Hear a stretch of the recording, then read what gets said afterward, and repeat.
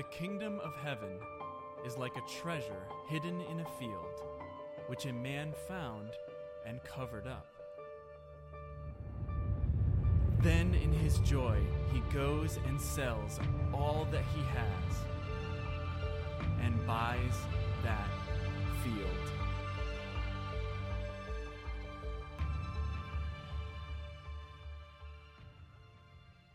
Well, good morning. My name is Corrie Waters, and I am on mute, I believe. No, I'm not. We're good. All right, I thought I muted myself. Sorry. My name is Corrie Waters. I am one of the pastors here, along with my husband, Adam, who you just met briefly a minute ago. But I am excited to be with you guys today, and actually, I am tear-free, because first service, I cried during the Mother's Day thing, and then I had to get up and preach. But now I have no tears, so I'm good. I made it through okay.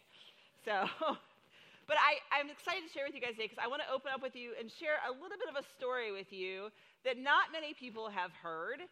It's a small story about how Adam and I actually met, and it was a warm September evening when Adam and a couple of guys came wandering into my dorm room because they smelled coffee. We actually went to Lincoln Christian University in Lincoln, Illinois, and unlike most state colleges, our dorms were off limits to the opposite sex. So, like, if you went to a state university, my guess is you probably either shared the same floor with the opposite sex or you had the opportunity to freely go in and out of each other's rooms. Well, that doesn't play out well at a Christian college. We actually had a thing called open dorms. And open dorms were actually once a month for 3 hours, one night, you got to go to the opposite sex dorm, right? Exciting, huh? Fun stuff, Christian college life, right? So, like, 1 week was the girls' open dorm, and then the next week was the guys' open dorm. And so you got to go and wander around and meet all these people. So my guess is they probably came into my room, and we chatted a little bit, and we probably even flirted a little bit. Next thing I know, they were out of my room onto the next girl's room, because that's what you do when you're looking for, someone to date, right? You hop from room to room. So, yeah, speed dating, that's what it was. Speed dating Christian college style. So anyways, I just want to give you guys, because when I say open dorms, some people are like, what in the world are open dorms? Well, when you go to a Christian college, you really don't get to experience, And honestly, we could only go as far as the lobby. Like, the building was pretty locked down. So, like, the guys could come into our lobby, but they couldn't go any further, except for open dorms. So anyways, back to my story. So they go on to other rooms, and the week goes on, and I kind of forget about it, not whatever. They were in my room briefly.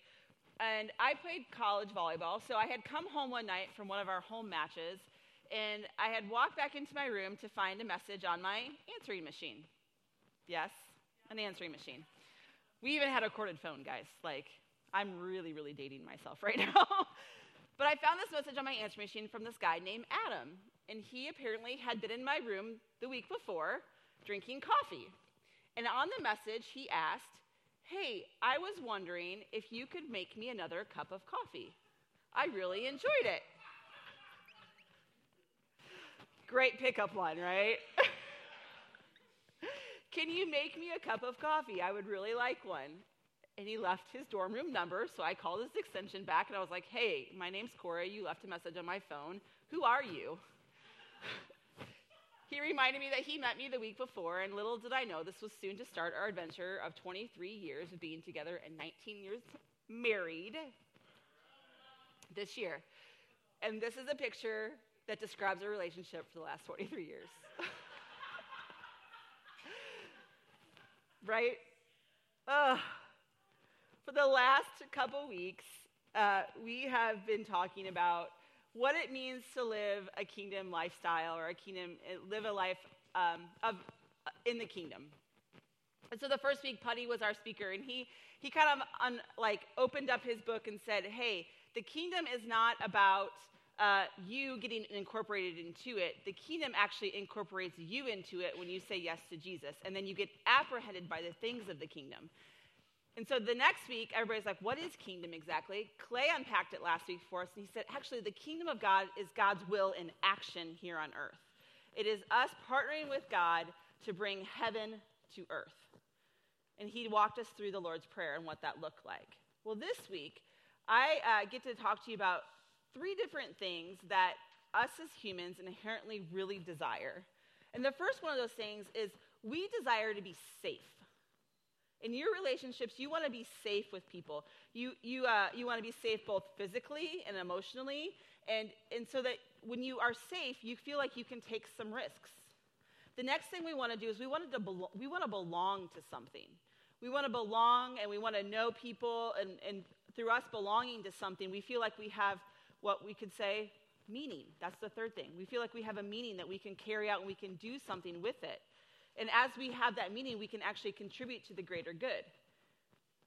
Those are words that we would recognize like here, safety, belonging, and mattering. But in the kingdom, we like to say that actually looks like our relationship, our identity, and our destiny, and what it looks like as we play out in the kingdom.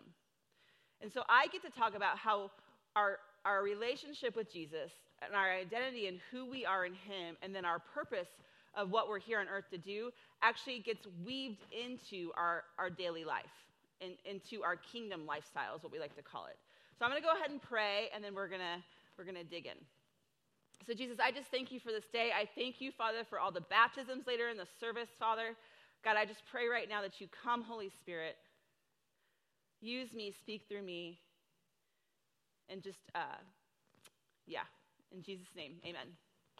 So you guys are probably wondering, like, you told a pretty funny story about Adam and you. You know, that's kind of funny. Why are you telling us this funny story to kick off your sermon about maybe something that's pretty serious? Well, it's because, if I'm being completely transparent, when I met Adam, I was not ready to be in a relationship with anybody. I had come out of a 4-year relationship with somebody that was on and off for, like I said, 4 years. And this guy did some damage to me. Like, I had a really hard time trusting men. I had a really hard time having faith in the opposite sex. And when I met Adam, I was not in a place to date. But as I encountered Adam and I started to know him and have, like, coffee with him, more coffee. It's kind of our love language of our relationship, guys. He brings me coffee on Sunday mornings even. That's just how we operate. But when I started to encounter him, I actually started thinking, and I had these thoughts of, is this guy really, like, too good to be true? Like, is he really who I'm experiencing right now? Is he really loving? Is he really that caring? Or is this like some kind of smoke screen that he's like putting up so that I can get into a relationship with him and then he's going to break my heart later? Like, that's where I was coming from. I was coming from that place. But as I said, as we begin to have conversations and as we begin to get to know each other and go on dates and have coffee, I begin to realize that he really was the real deal. That it wasn't, that what I was experiencing actually was something that was real. So I want to kind of parallel this to our relationship with Jesus. Because I think a lot of times we come into a relationship with Jesus, or we hear about Jesus for the first time, or, you know, you've met him, and you actually might have the same kind of approach that I did approaching a natural relationship. Like, is this guy really for real? Is this relationship thing, is this Jesus guy? Is he really who he says he is? Is he really that good? And you might be really like slow, kind of move slow motion into it because you're just really hesitant. You know, you think, wow, I hear all these stories about Jesus. I see all these people have relationships with Jesus, but I just don't know if I can trust this Jesus guy. I don't know if I can do this. Maybe there were some questions you had to work through before you actually engaged in a relationship, or even the thought of engaging in a relationship with Jesus. You know, you might have actually met him in an unexpected way. And so because you met him in an unexpected way, you started asking questions about, well, why now? Maybe you met him as a young child and, you know, you're like, I remember Bible stories in Sunday school and I've kind of moved my way up through, and yeah, I think he's okay. I mean, I've heard about him all my life, and you've had a relationship with him since a young child. That's awesome if you have. And your relationship continues to get stronger. But, you know, maybe you even met Jesus in the middle of a crisis. Like something was going on in your life, and you're like, God, are you really there? And God was able to intervene in your life in that way. But even in those situations, you still had to take a moment where you had to figure out how you were going to engage in that relationship with Jesus, how you were going to approach that relationship with Jesus. And as people, we think before we can actually get into a relationship of any kind, we have to think that we have to have it all together, that we have to be perfect before we can actually take the next step. And I think that's where some of us get with our relationship with following the Father and saying yes to him. I think some of us think, well, I don't have it all together yet. I don't know if I know all the right answers. Am I experiencing what I'm experiencing? Is it really real? Is it, so we get there. But here's the thing. The Father never told the Son that before he came to earth, that mankind had to be perfect. The Father never said to Jesus, wait, before you go down there to die on the cross, mankind has to be perfect. If that was the case, it would have completely negated Jesus' death on the cross. Jesus came to earth as the visible image of the invisible God. He came to earth because the Father had a will for mankind. And that will was that mankind would be brought back to who they were created to be in the garden, to be in relationship with one another in the garden. God's desire was for man and God to partner together and to be in relationship. And that is why Jesus came to earth. The will of the Father was that man was to be made right. And without the gospel story that I just said, we don't have a context for a relationship with Jesus. You have to understand the gospel, and you have to understand why the relationship with Jesus is so important, because this is the context of your relationship with him. This is why. This is why Jesus came to earth. It wasn't just because he felt like, oh yeah, man's down there suffering, I probably should send my son. No, the Father's heart was for us to be unified with him, to be in relationship with him. But he didn't say, I want man to be perfect first. That's why he sent a son. We're going to look at Romans 10, verse 4 through 10. And I want you to listen to how Paul talks about this idea. The earlier revelation was intended simply to get us ready for the Messiah, who then puts everything right for those who trust him to do it. Moses wrote that anyone who insists on using the law code to live right before God soon discovers it's not so easy. Every detail of life regulated by fine print. But trusting God to shape the right living in us is a different story. No precarious climb up to heaven to recruit the Messiah. No dangerous descent to hell to rescue the Messiah. So exactly what is Moses saying? The word that saves is right here. As near as the tongue is to your mouth, as close as the heart is to your chest. I'm going to just stop there for a second. Could you imagine if we had to go up to heaven to rescue the Messiah? Or to get him, to bring him down to earth? Or to go to hell and rescue him out of hell? No, what Paul's saying is that you don't have to do that, because it is as close as is your tongue to your mouth, that I'm using right now to speak to you, and as heart as your heart to your chest. It's the word of faith that welcomes God to go to work and set things right for us. This is the core of your preaching.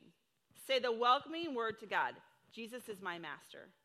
Embracing body and soul. God's work of doing good in us, what he did in raising Jesus from the dead. That's it. You're not doing anything. You're simply calling out to God, trusting him to do it for you. That's salvation. With your whole being, you embrace God setting things right. And then you say it right out loud. God has set everything right between him and me. So think about the first time you met your spouse, your boyfriend, your girlfriend. Just take a moment if you have a significant other. Did you have to go looking for them on a regular basis? I love it. My guess is that most of us didn't really have to go too far if we were courting, to use some old language. But you didn't have to go very far to find the person that you desired relationship with. They either came to you or you went to them. And it was a give and take. Like you didn't have to go very far. This is actually what Paul is saying about Jesus. This is what Paul's saying about Jesus. He's saying, you don't have to go anywhere He's going to come to you. Jesus is going to come to you, to wherever you're at. You don't have to go looking for him. He is as close as your tongue is to your mouth, and it's as close as your heart is to your chest. That's pretty close.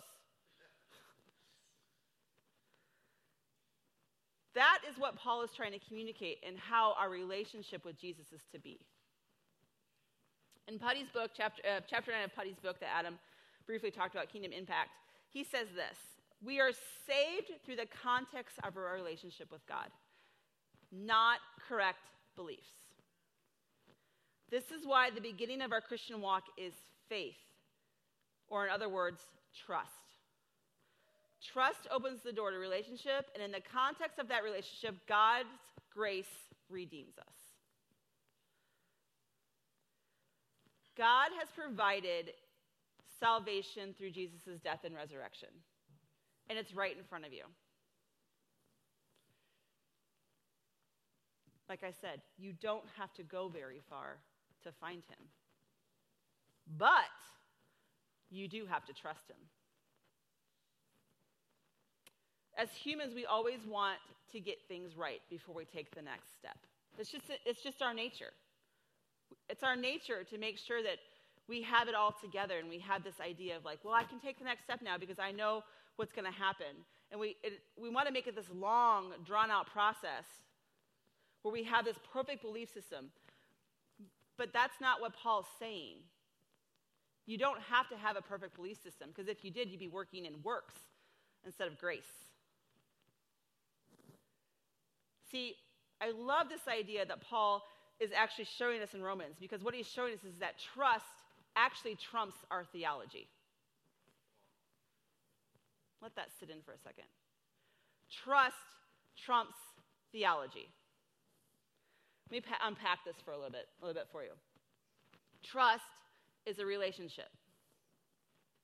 And because of it, we believe that the Father is actually who he says he is. And we believe that because he has engaged us and he has come after us and he meets us where we're at, that we can trust our relationship with him. Theology actually stands from religion. And religion is where we can get stuck in having this idea that we have to have it all together before we can engage in a relationship with him. That's where we can get stuck. In Romans, I love the book of Romans. If you guys haven't read the book of Romans, it's a good read. It's really good. It's this idea of grace, guys. It's all the way through the book. But the thing I love is in Romans 1, Paul actually talks about faith. And through Scripture, we see faith used in different terms. But in this passage in Romans 1, faith is actually, Paul is talking about salvation. Faith is actually the word of salvation. And faith is not something we must do in order to earn salvation. Instead, faith is a gift from God because he is saving us. This is the context of what he's talking about in Romans 1. I'm going to get to Romans 1 here in a second. But guys, this is how amazing the plan of God is for us to be saved. Because in trusting him, our relationship is actually made right through him, not our correct beliefs. In trusting him, this is where our belief system actually comes from. And our relationship is made right, not through the correct beliefs that we believe that we're supposed to have before we engage in that relationship. Romans 1:17 says this: this gospel unveils a continual revelation of God's righteousness, a perfect righteousness given to us when we believe. And it moves us from receiving life through faith to the power of living by faith. This is what the scripture means when it says, we are right with God through life-giving faith. The gospel is the power of God at work through us and into wholeness. The gospel is the power of God at work that brings us into wholeness. That's what the gospel story is. That's why it's so powerful in our life, because that's what brings us into wholeness with the Father, is the gospel. When we begin to process our relationship with the Father, he begins to show us actually who we are. when we move from faith to faith, the Father actually begins to reveal our new identity to us through relationship with him. And I think it's a kind of a great picture. Like, you know, the Avengers and like superheroes are kind of a big thing right now. Think about this. When you engage in a relationship with the Father and he begins to reveal your new identity to you, you like have superpowers. It's like the idea of a superhero. This secret identity that you didn't know that you actually had is being unveiled in a relationship with Jesus. This is when our belief system actually starts to align with who the Father says he is. When we begin to engage in trust and relationship, and we begin to experience who the Father says we are, and that we actually begin to walk out who the Father says we are, our belief system actually begins to become in alignment with him in the kingdom. Does that make sense? Like it all becomes aligned. And the Father is actually inviting you daily into a new picture of yourself. This is just something that he loves to do. He loves to renew our thinking every day so that he can tell us who we are. Because remember, his purpose, his will for sending Jesus was that we're to be made, the picture of the garden. We are to be made whole in relationship with him. He wants us to experience his heart for us as he experienced for what he did in the garden. That's his desire. And the thing is we don't think, sometimes I don't think we think that the Father really knows us. And in honor of Mother's Day, he knew you before you were knit together in your mother's womb. He knew you. He knows you better than you do, which is kind of a scary thought. He knows you better than your spouse does, or your siblings, or your children. He knows you that well. And when we begin to partner with him in this relationship idea, this is when our trust begins to trump our theology, because we begin to become aligned in our belief system with him. Our beliefs begin to align. And as we begin to walk out this relationship, beginning to understand what it means to be righteous sons and daughters, because that's our new identity, is righteous sons and daughters, we actually get to partner with him to do the superpower stuff, like the superhero stuff. Because he actually has a destiny for us. We're not just saved for something, we're actually going to be saved to something. And that something is because we have a destiny. He has a destiny and a purpose for all of us. And destiny, honestly, is just a big word for purpose. But I like destiny better because it sounds cooler. Sounds like I have something important to do. But we have this destiny. And the destiny and the purpose for us is to do with the stuff that Jesus did. But we do that living a life through empowerment from the Holy Spirit. And in Paul, actually, he models this really well. Paul goes out and he does the stuff that Jesus did. The things that Jesus did, Matthew 10:8, is that we go out and we heal the sick, we cast out demons, and we raise the dead. That sounds like a fun everyday job, right? But freely we receive the power from the Holy Spirit, so freely we can give it away. That's our destiny. That's our purpose. And when we're partnering with him, we get to see that come into alignment and work all together. Acts 20:24 says this, "But whether I live or die, it is not important, for I don't esteem my life as indispensable. It's more important for me to fulfill my destiny and to finish the ministry my Lord Jesus has assigned to me, which is to faithfully preach the wonderful news of God's grace." Paul considered it nothing,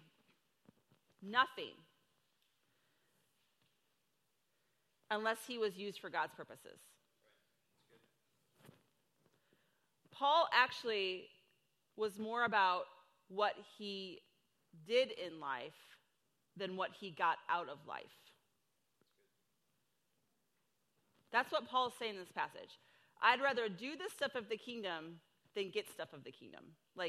I would rather go out and do it and show God's power than worrying about what I get. So what he put into life was more important to him. And Paul was just honestly following the example of Jesus' life.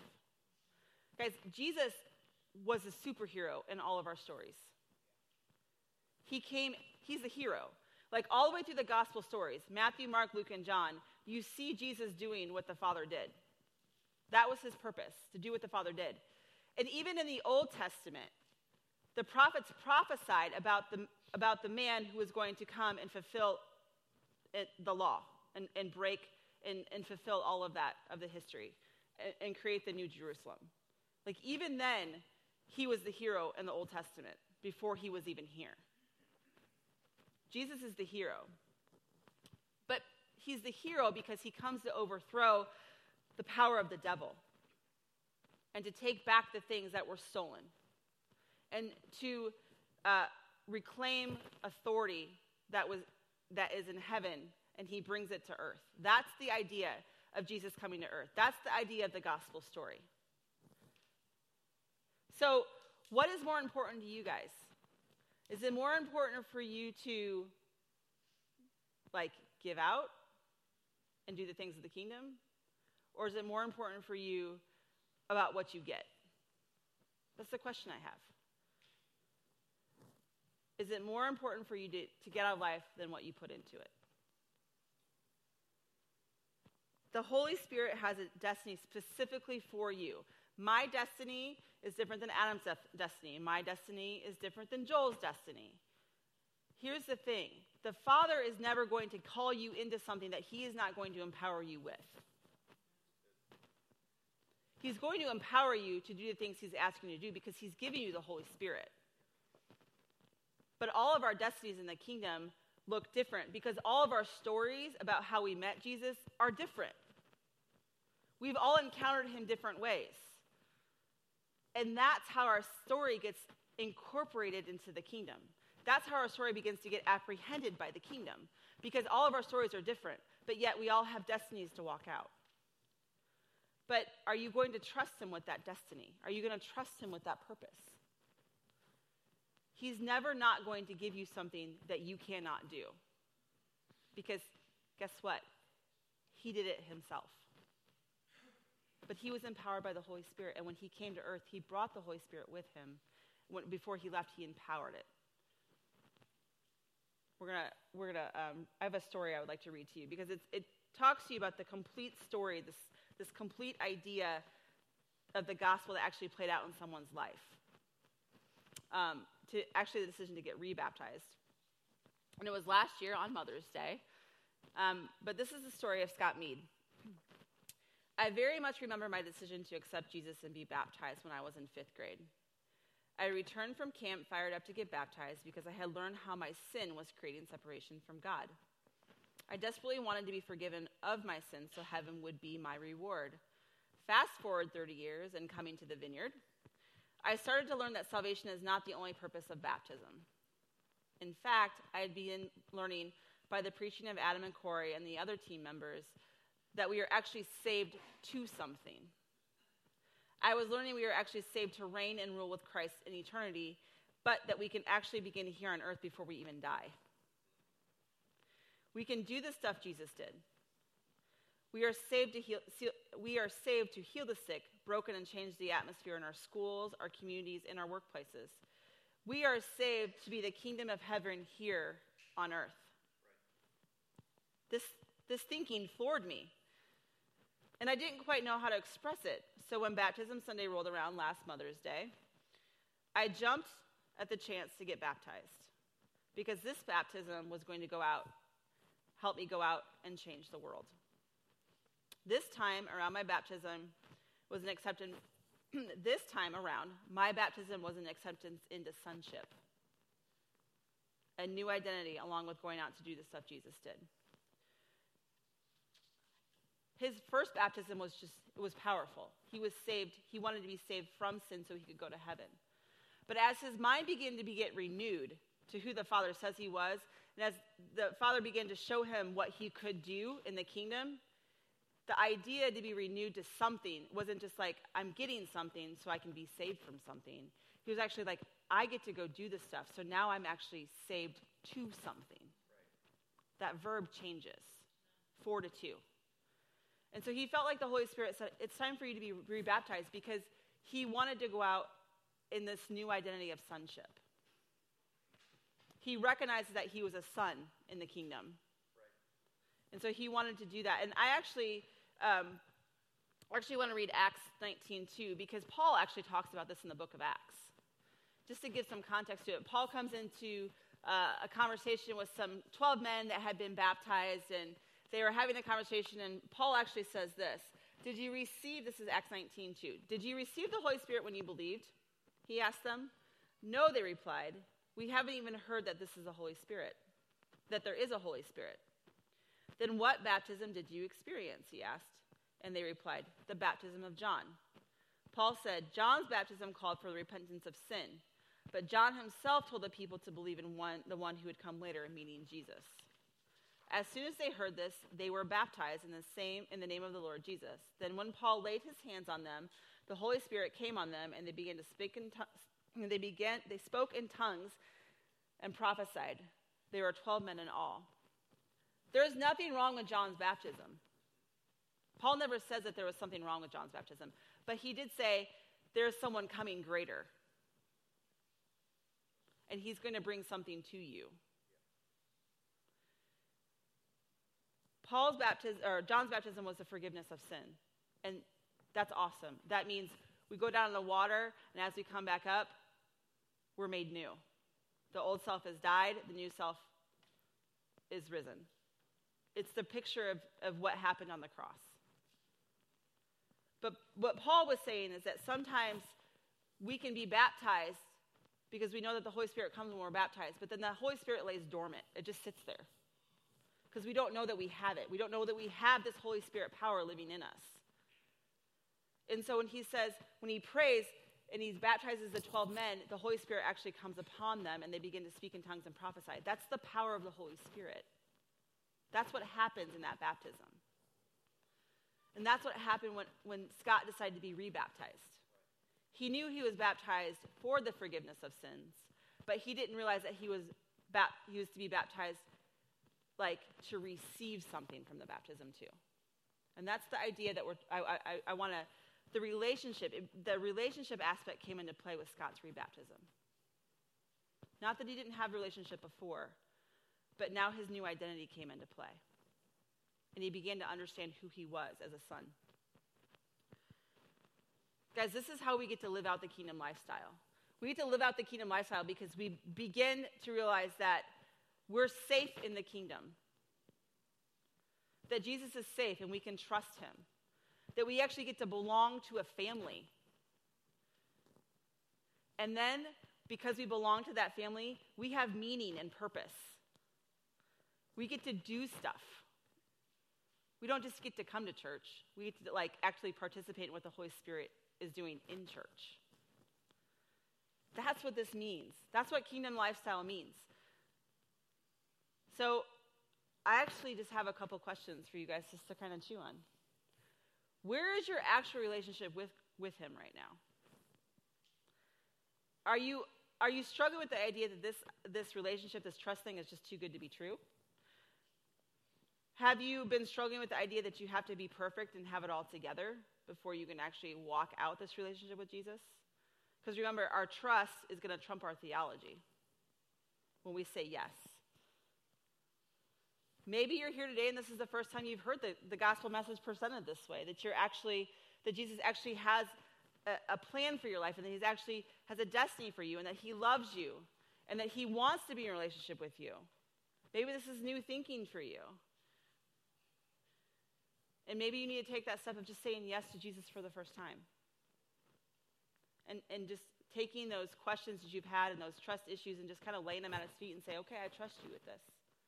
Maybe you actually need to be rebaptized like Scott was. Because this idea of the sonship, you're like, oh, that's what it means. This is what this means. I'm a son, I'm a daughter, I'm righteous, I'm loved. And you begin to walk out your destiny and your purpose through that. Maybe it's just that you've got some things in your life that are slowing you down. And just your relationship with him. Maybe you're in relationship with Jesus, but there's some things that you're just kind of holding on to that he's been asking you to trust him with. And you haven't been quite in a place that you want to do that yet. Maybe it's just that. Maybe you just need to release those things to him. But wherever you're at, he's going to meet you. Remember, he's as close as your mouth is to your tongue and as your heart is to your chest. He's going to come to wherever you're at and meet you in that place. I'm going to go ahead and ask you guys to stand. And we're just going to kind of close out from here. And then we'll move into the rest of our service.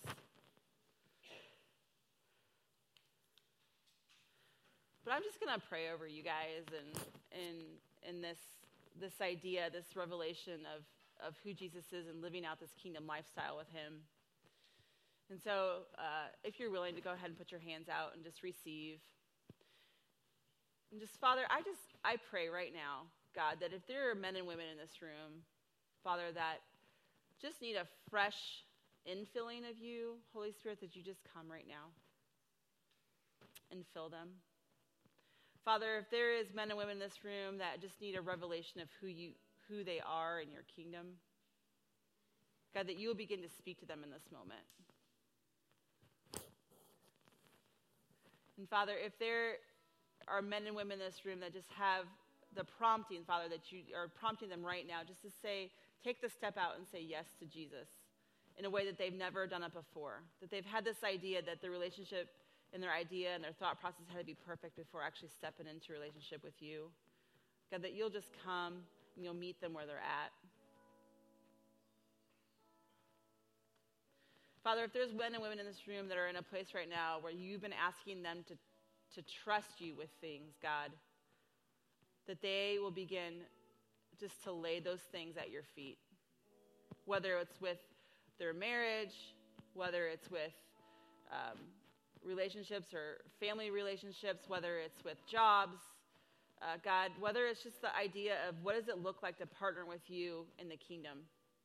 What does it look like for you to walk with them in their destiny, what you have? God, whatever it is, God, I just pray right now that you, Holy Spirit, you'll come and you speak, because we believe, God, that you're a speaking God. Holy Spirit, we just invite you. In Jesus' name, amen.